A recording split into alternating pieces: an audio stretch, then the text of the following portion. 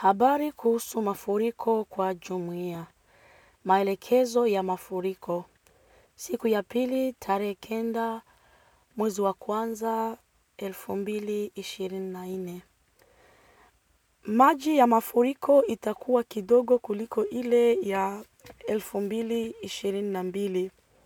Manyumba na watu wengi hawataathirika. Baadhi ya manyumba ambazo ziko karibu na mito na vijito zinaweza kuathirika na maji ya mafuriko mtaani. Baadhi ya watu wanaweza kukwama nyumbani. Ikiwezekana, unaweza kujiandaa kwa kuwa na chakula ya siku 3 na uhakikishe uko na dawa na pia kuwa na barua ya daktari ambayo inakuruhusu kununua dawa na mahitaji ya watoto pia.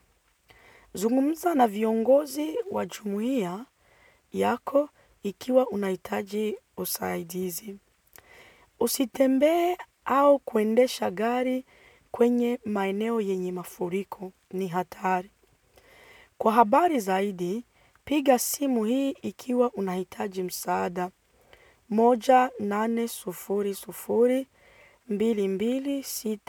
1-800-226-226.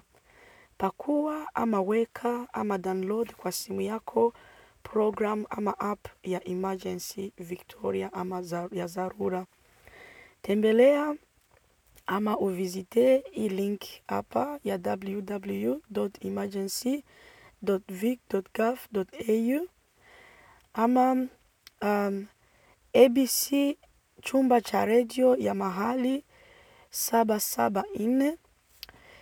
Ukiwa unahitaji mafasirio zaidi kuhusu kujiandaa kwa dharura, tembelea hii linki hapa chini, unaweza kuibonyeza na itakupatia mafasirio zaidi. Asante.